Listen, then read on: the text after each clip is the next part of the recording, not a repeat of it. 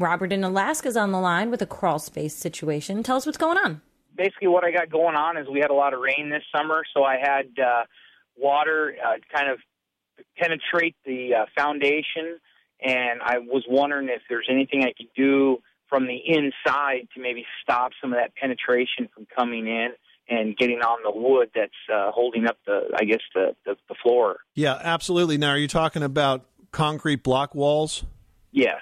Okay, so a couple of things. First of all, we want to make sure that you are doing what you can to slow the collection of water from outside moving inside. So that means looking at your gutter system, making sure you have gutters and that they're diverting water away from the house, not just a couple of feet from the foundation, but well away. And make sure that the angle of the soil around the foundation slopes away, and that will do a lot to move the water away from that backfill zone. Inside the crawl space, you can add a vapor barrier to the soil, and that will stop moisture from evaporating up. And on the blocks themselves, you can apply a product called Ames Blue Max, which is a rubber paint.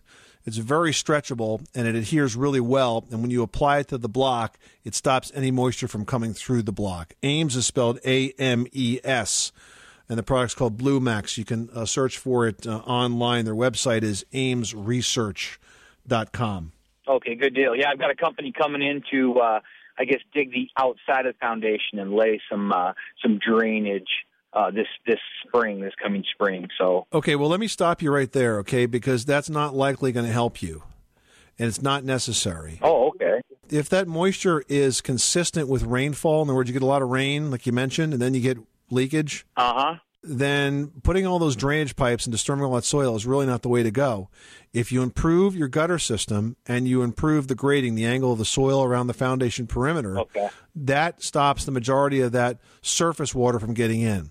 The only time we recommend drainage systems like what you're describing is when you have a rising water table, which if you did, you wouldn't be getting leakage that's consistent with rainfall. Oh, okay. Well, good.